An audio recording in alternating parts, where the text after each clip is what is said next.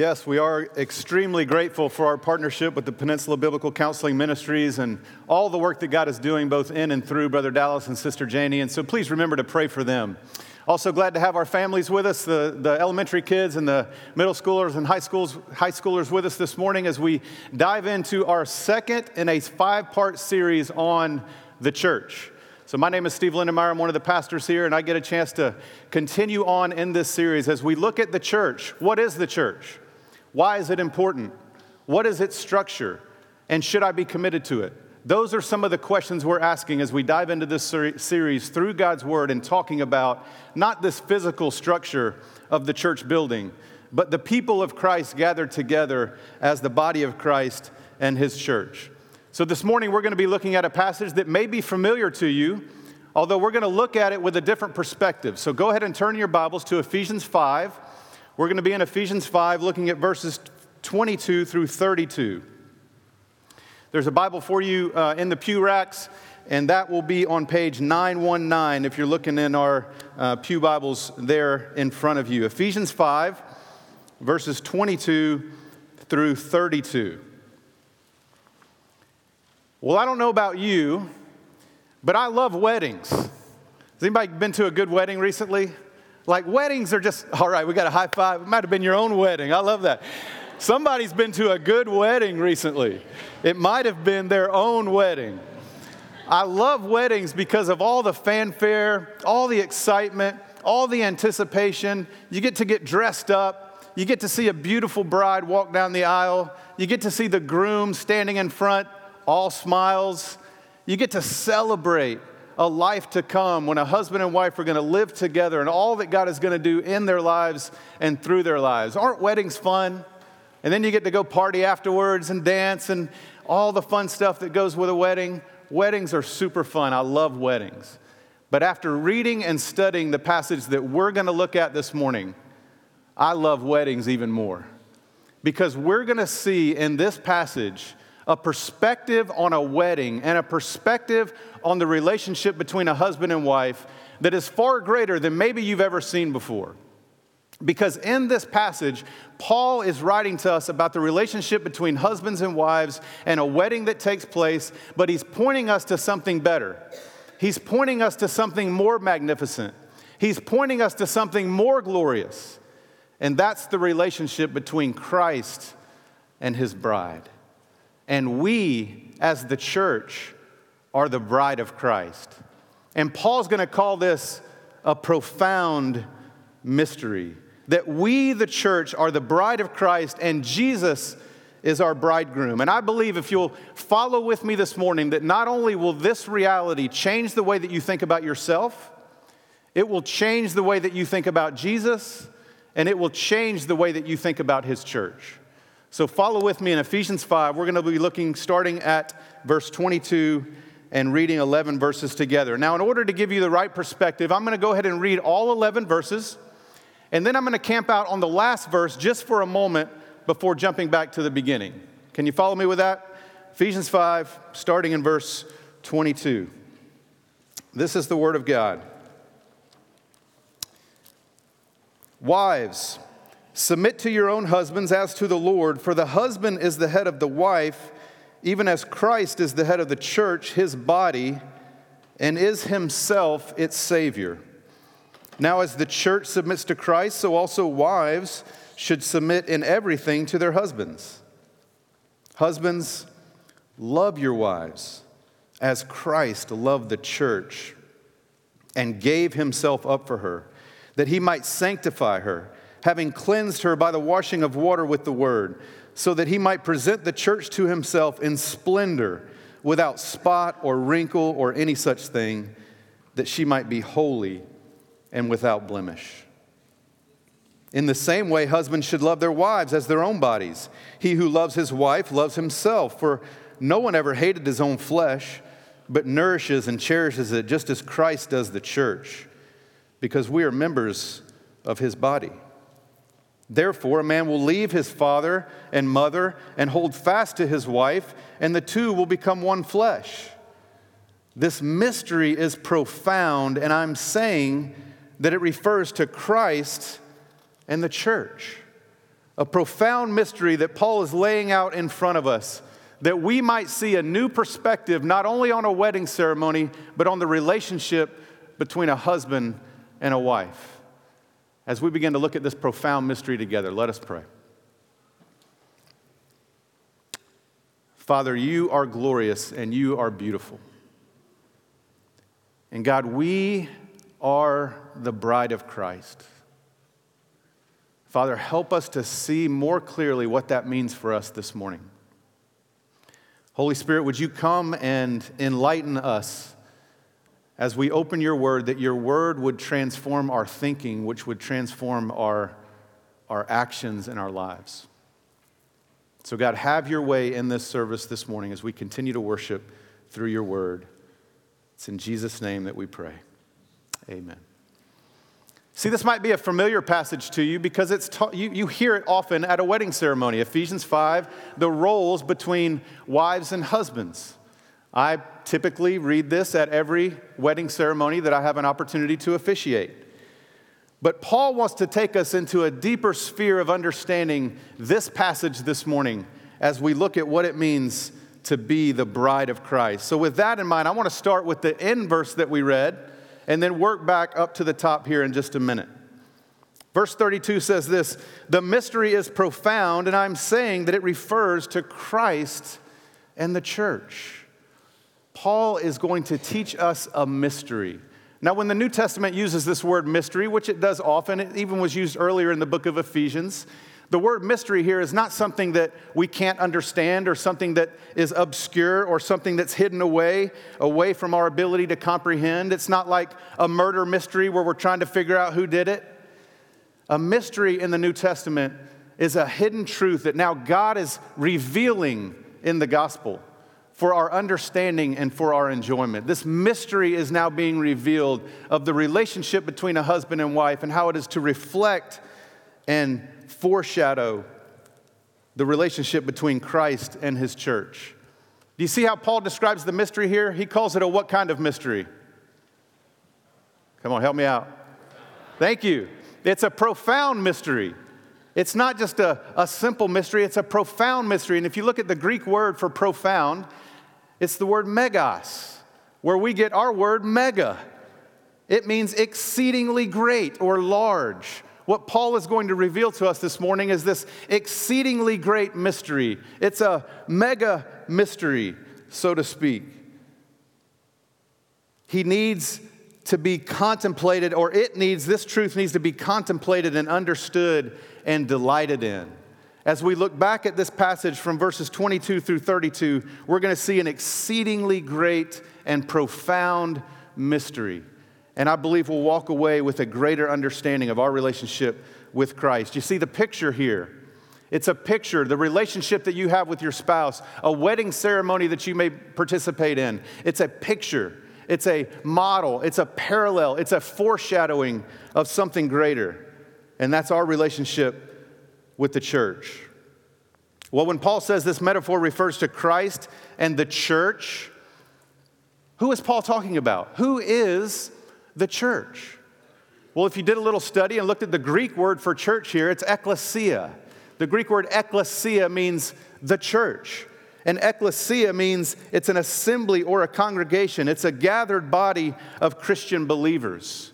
The church, as we gather, this is the church. And Jesus loves his church because we are the bride of Christ. So 6 different times in these 11 verses, you're going to see the word church or ekklesia. It's actually where we get our theological word, the study of the church. Anybody know it? It's called ecclesiology. It comes from the Greek word ekklesia. It's the gathered body of believers united in Christ and worshiping our Lord. You see, this mystery doesn't point primarily to our individual personal relationships with Christ, but it points to our gathered corporate relationship with Christ as the bride of Christ. This term, ekklesia, was also used in AJ's sermon last week from Matthew 16, where he talked about, on this rock I will build my ekklesia. On this rock I will build my church, and the gates of hell will not prevail against it. So what Paul wants us to see when we read this passage, and what God wants us to see when we go to a wedding or when we contemplate the relationship between a husband and a wife, is this exceedingly great and profound mystery. I'm talking about Christ and the church. So my goal for us this morning is that you'll never be able to sit through a wedding ceremony again without this reality on your mind.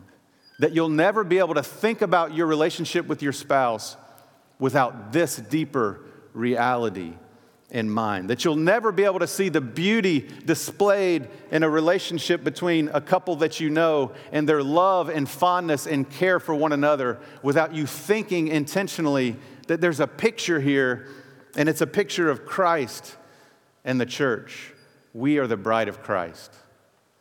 So if you were around in the 90s, I know we have a young congregation, so not all of you were around in the mid-90s.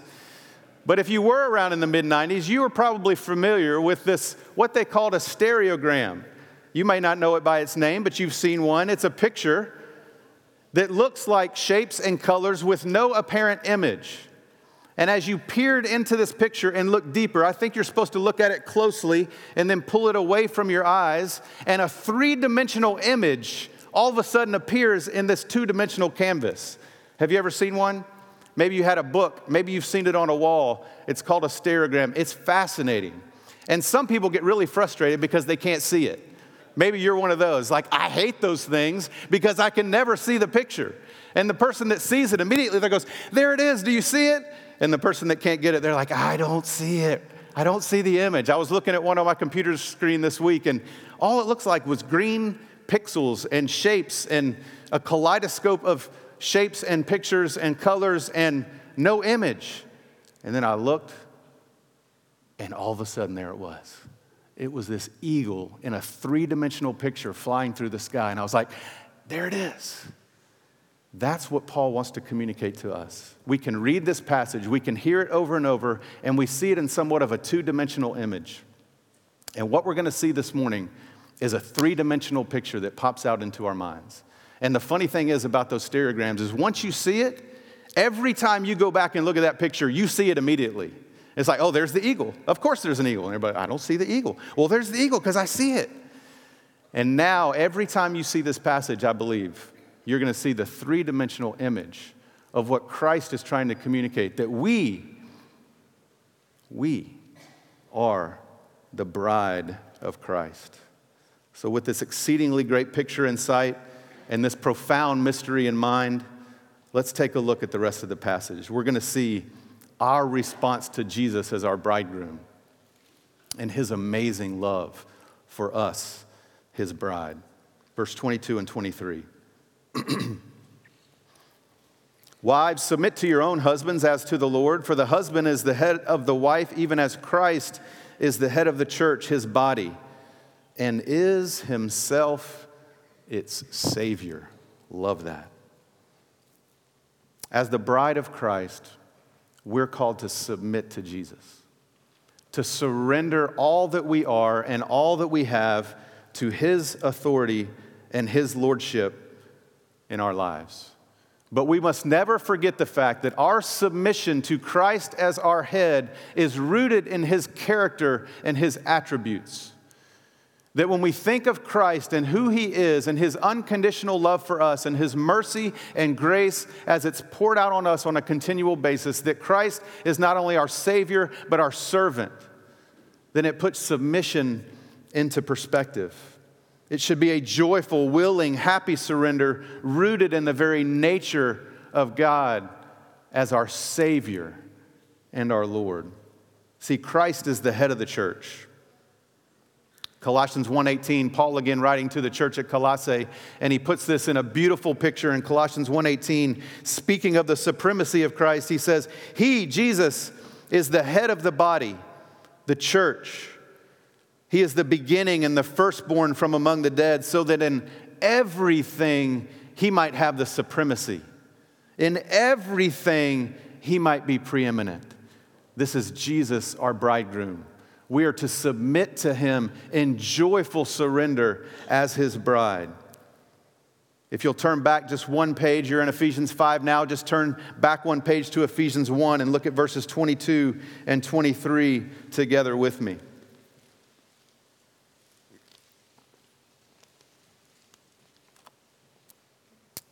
Paul clarifies this idea of Christ being our head. He says, "And he put all things under his feet and gave him as head over all things to the church, which is his body, the fullness of him who fills all in all." Not only is Christ our head, but as you see at the end of that verse, and is himself its Savior. The Greek word for Savior here is soter. It's where we get our theological word soteriology, which is the study of salvation. We've talked about ecclesia, the study of the church, and here is Jesus, our Savior, which is the study of salvation, soteriology. You see, Christ does not use his position and role as the head of the church to be a dictator and simply judge and tell us what to do and punish us for doing wrong. But Christ uses his role given by the Father as the head of the church to not only be our Savior, but our servant. And we as the church are called to submit and surrender. Verse 24 gives greater clarity. It says this, "Now as the church submits to Christ, so also wives should submit in everything to their husbands." Remember, this is a picture.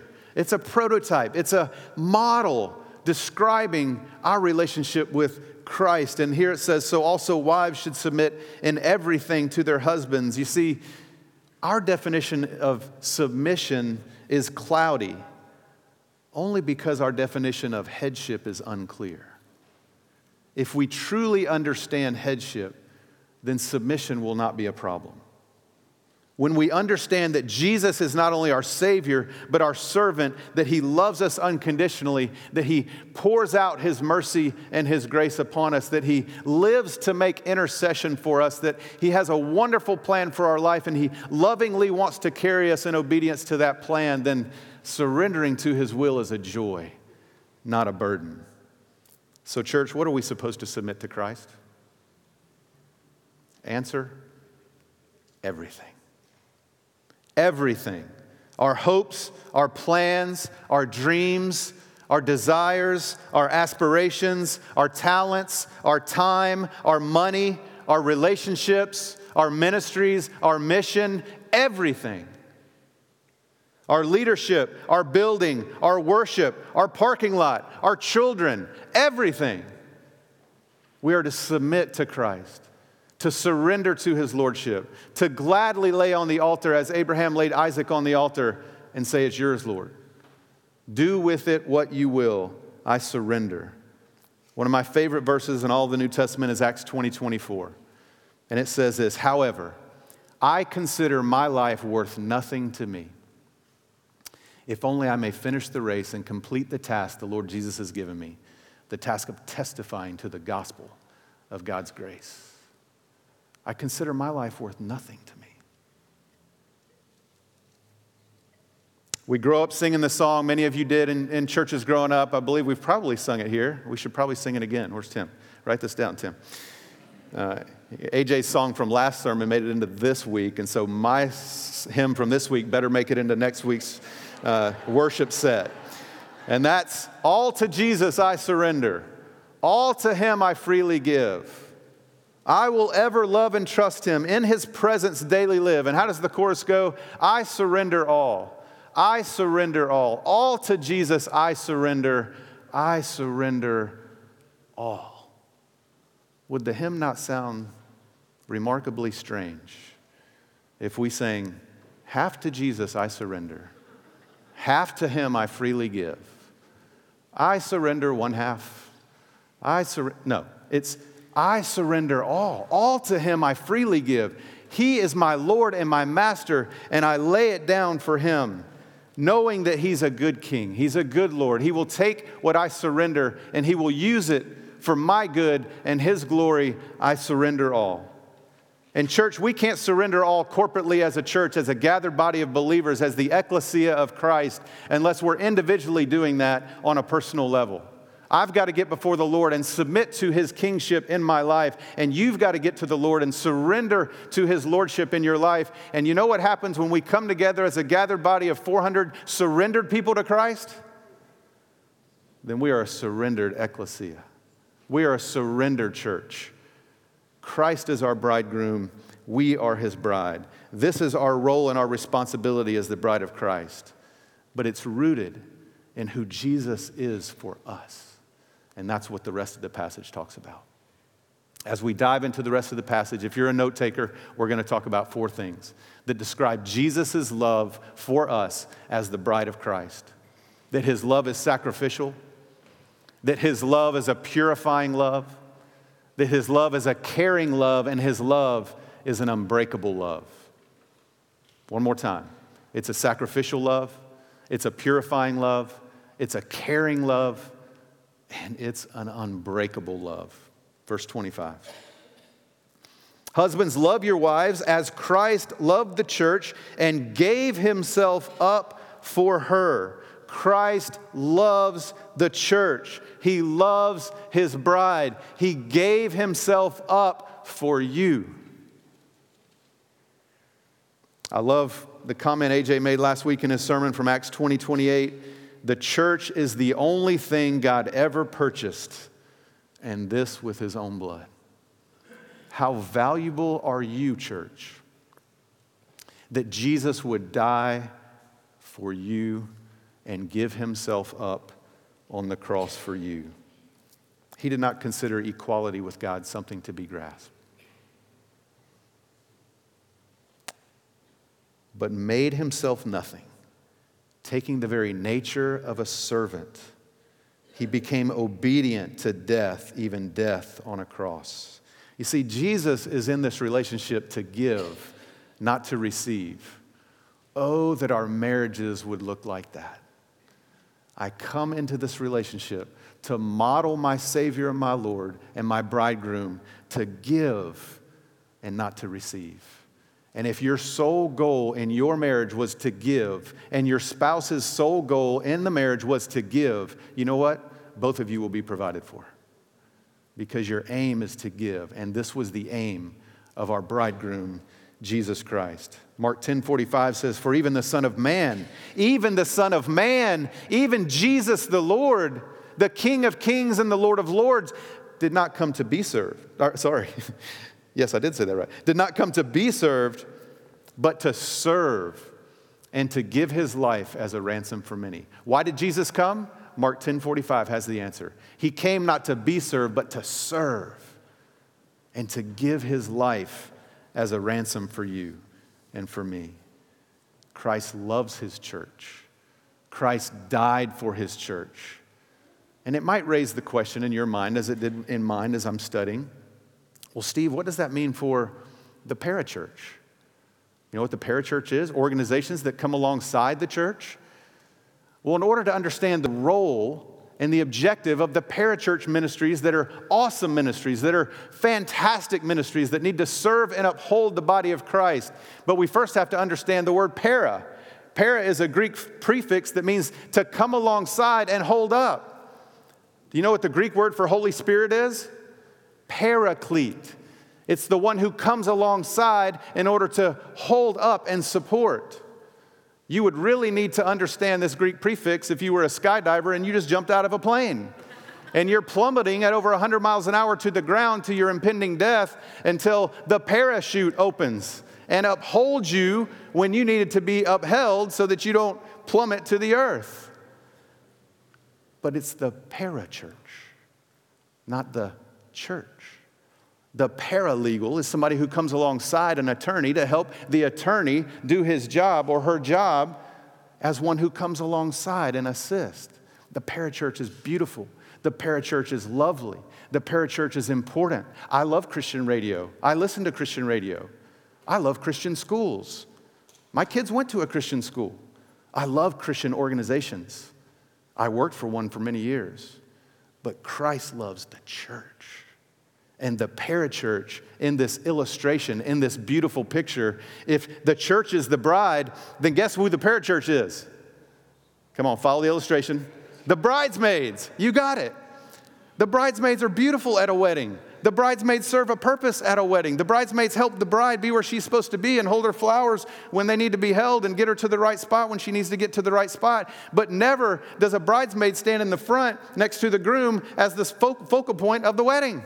That would be strange, because that's the spot for the bride. Christ loves his bride. He loves the church, and he gave himself up for her because the love of Christ is a sacrificial love. Verse 26, that he might sanctify her, having cleansed her by the washing of water with the word.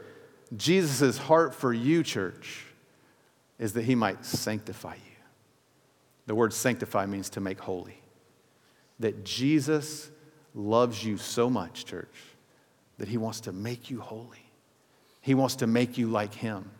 He wants to present you to himself as a bride without blemish, without spot, without any wrinkle whatsoever. Church, would you agree that we need a little bit of sanctification? In your life personally, in our life corporately, we need Jesus to be in this role of purifying us, the bride of Christ, that we may stand before him in radiance. See, having judiciously made you right with God through his substitutionary death on the cross, Jesus, your husband, is now committed to sanctifying you and making you more and more like him. And how does he do this? Well, if you look into the passage, he does this through his word, through the washing, having cleansed her by the washing of water with the word. Citadel Square, this is why every week, week in and week out, we take a deep dive into the Word of God. Because we believe it's the Word of God that penetrates to your dividing heart and soul, joints and marrow, and judges the thoughts and attitudes of your heart, as it says in Hebrews. We believe it's the Word of God that can get up to the hard places in your heart and bring light into dark places. We believe it's the Word of God that can give you direction in how God wants you to live your life. We believe it's the Word of God that's Jesus' primary tool in cleansing us as his bride, getting us ready for the marriage that we sang about just a few moments ago. You see, Jesus not only saves, but Jesus sanctifies. Why? Look at verse 27.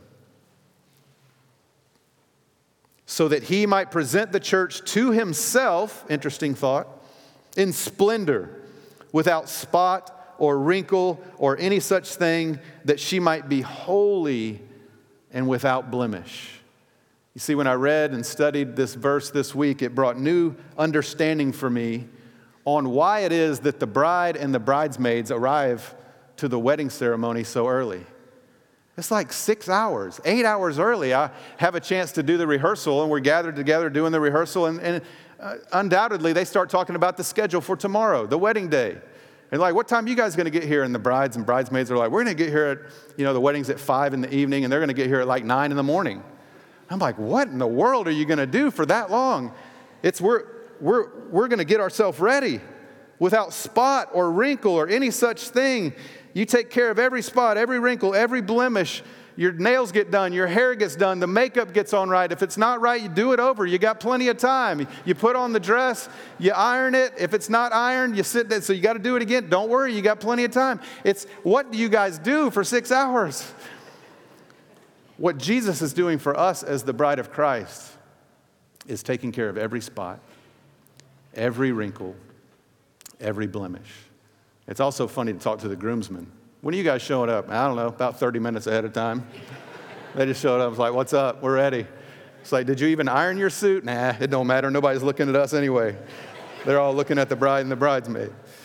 And Jesus has committed, church, to your sanctification. And he loves you as his bride, even though you're not lovable. That he takes you in all of your mess, in all of your brokenness, in all of your disobedience, and he says, I love you, and I'm going to make you holy, because there's going to be a marriage in heaven, and you're going to stand before Jesus face to face, and we're going to stand there as a radiant bride. But it doesn't happen by our own efforts. 1 Corinthians 6, 9 through 11. I love this because it gives us a picture of who we are who we were and who we are. Just listen along with me. Or do you not know that the unrighteous will not inherit the kingdom of God? Do you know that, Citadel Square? That the unrighteous will not inherit the kingdom of God? Daunting news, because guess what? You fall into that category. Do not be deceived. Neither the sexually immoral, nor idolaters, nor adulterers, nor men who practice homosexuality, nor thieves, nor the greedy, nor drunkards, nor revelers, nor swindlers will inherit the kingdom of God. Paul goes on to say, and such were some of you. I don't know why he didn't say such were all of you. Definitely put myself in that category. And it's bad news to start with, but then there's an amazing three-letter word in Scripture that often appears in this moment of time, and it's but. But you were washed, past tense. You were sanctified. You were justified in the name of the Lord Jesus Christ and by the Spirit of God. The unrighteous will not inherit the kingdom of God, but you are no longer in that category. If you know Jesus and if you've come to know him through repentance and faith, you have been washed and cleaned and justified, and Jesus is now sanctifying you as his holy bride. While we were yet sinners, Christ died for us. Think about that reality. Not when you cleaned yourself up and got it all together. While we were still sinners, Christ died for us. Jesus is getting us ready for himself. He loves his bride. He wants her wedding day to be absolutely perfect. As a bride spends hours and hours getting ready for her wedding day, Jesus is now getting you ready and me ready for that wedding day that John talks about in Revelation and we read about and sung about just a few moments ago. Ephesians 1:4, one page to your left, Paul says to the church at Ephesus, for he chose us in him before the creation of the world. Why? Why did God choose you before the creation of the world? That you might be holy and blameless in his sight. What a remarkable reality for those of us who are in Christ. The love of Christ for his bride is not only a sacrificial love, it is a purifying love. Verse 28 through 30. In the same way, husbands should love their wives as their own bodies. He who loves his wife loves himself, for no one ever hated his own flesh, but nourishes and cherishes it, just as Christ does the church, because we are members of his body. Church, how does Jesus love you? What does Jesus do for you? He nourishes and he cherishes. My hope for you when you come here each Sunday is that you feel nourished and cherished through the community of believers, through the worship and song, through the time in God's Word, that you would feel nourished and cherished by your bridegroom. That's his desire. That's his hope. That's his aim. Christ is in your corner, and you need to know that this morning.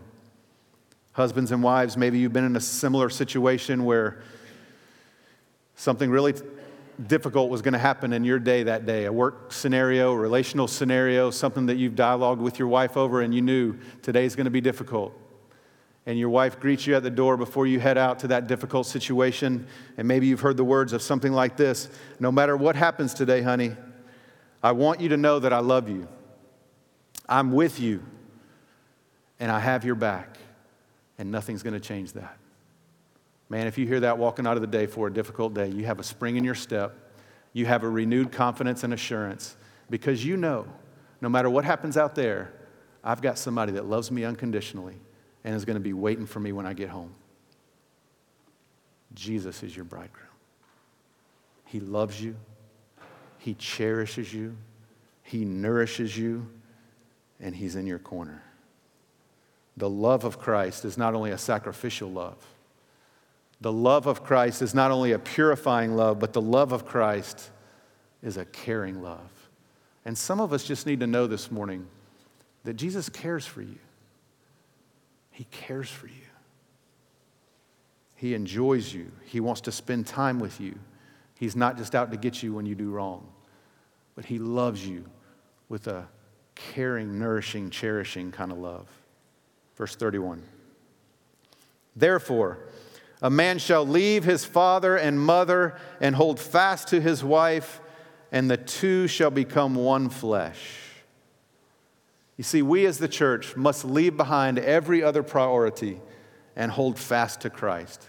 This connects back to our happy and joyful surrender and submission to Him. And isn't it interesting? The relationship between Christ and the church is so intimate, so deep, so all-consuming, so joyful, that it is compared here to the physical union of a husband and a wife. It's a picture. It's a shadow. It's a foretaste of what's to come. Can I speak to those of you who are married for just a minute? For those of you who are married, was there a fair amount of expectation as you look forward to the one flesh reality after your wedding ceremony? Don't worry, we won't go into detail. It is Family Sunday. But did you maybe give it just a little thought in the days leading up to your wedding? What is your expectation and longing for the day you will meet Jesus face to face? That expectation is supposed to be a picture of a greater expectation for a greater reality that's a mega mystery. It's exceedingly great. I talked about it a minute ago, but I love officiating weddings because I get to stand next to the groom as the bride is coming into the ceremony.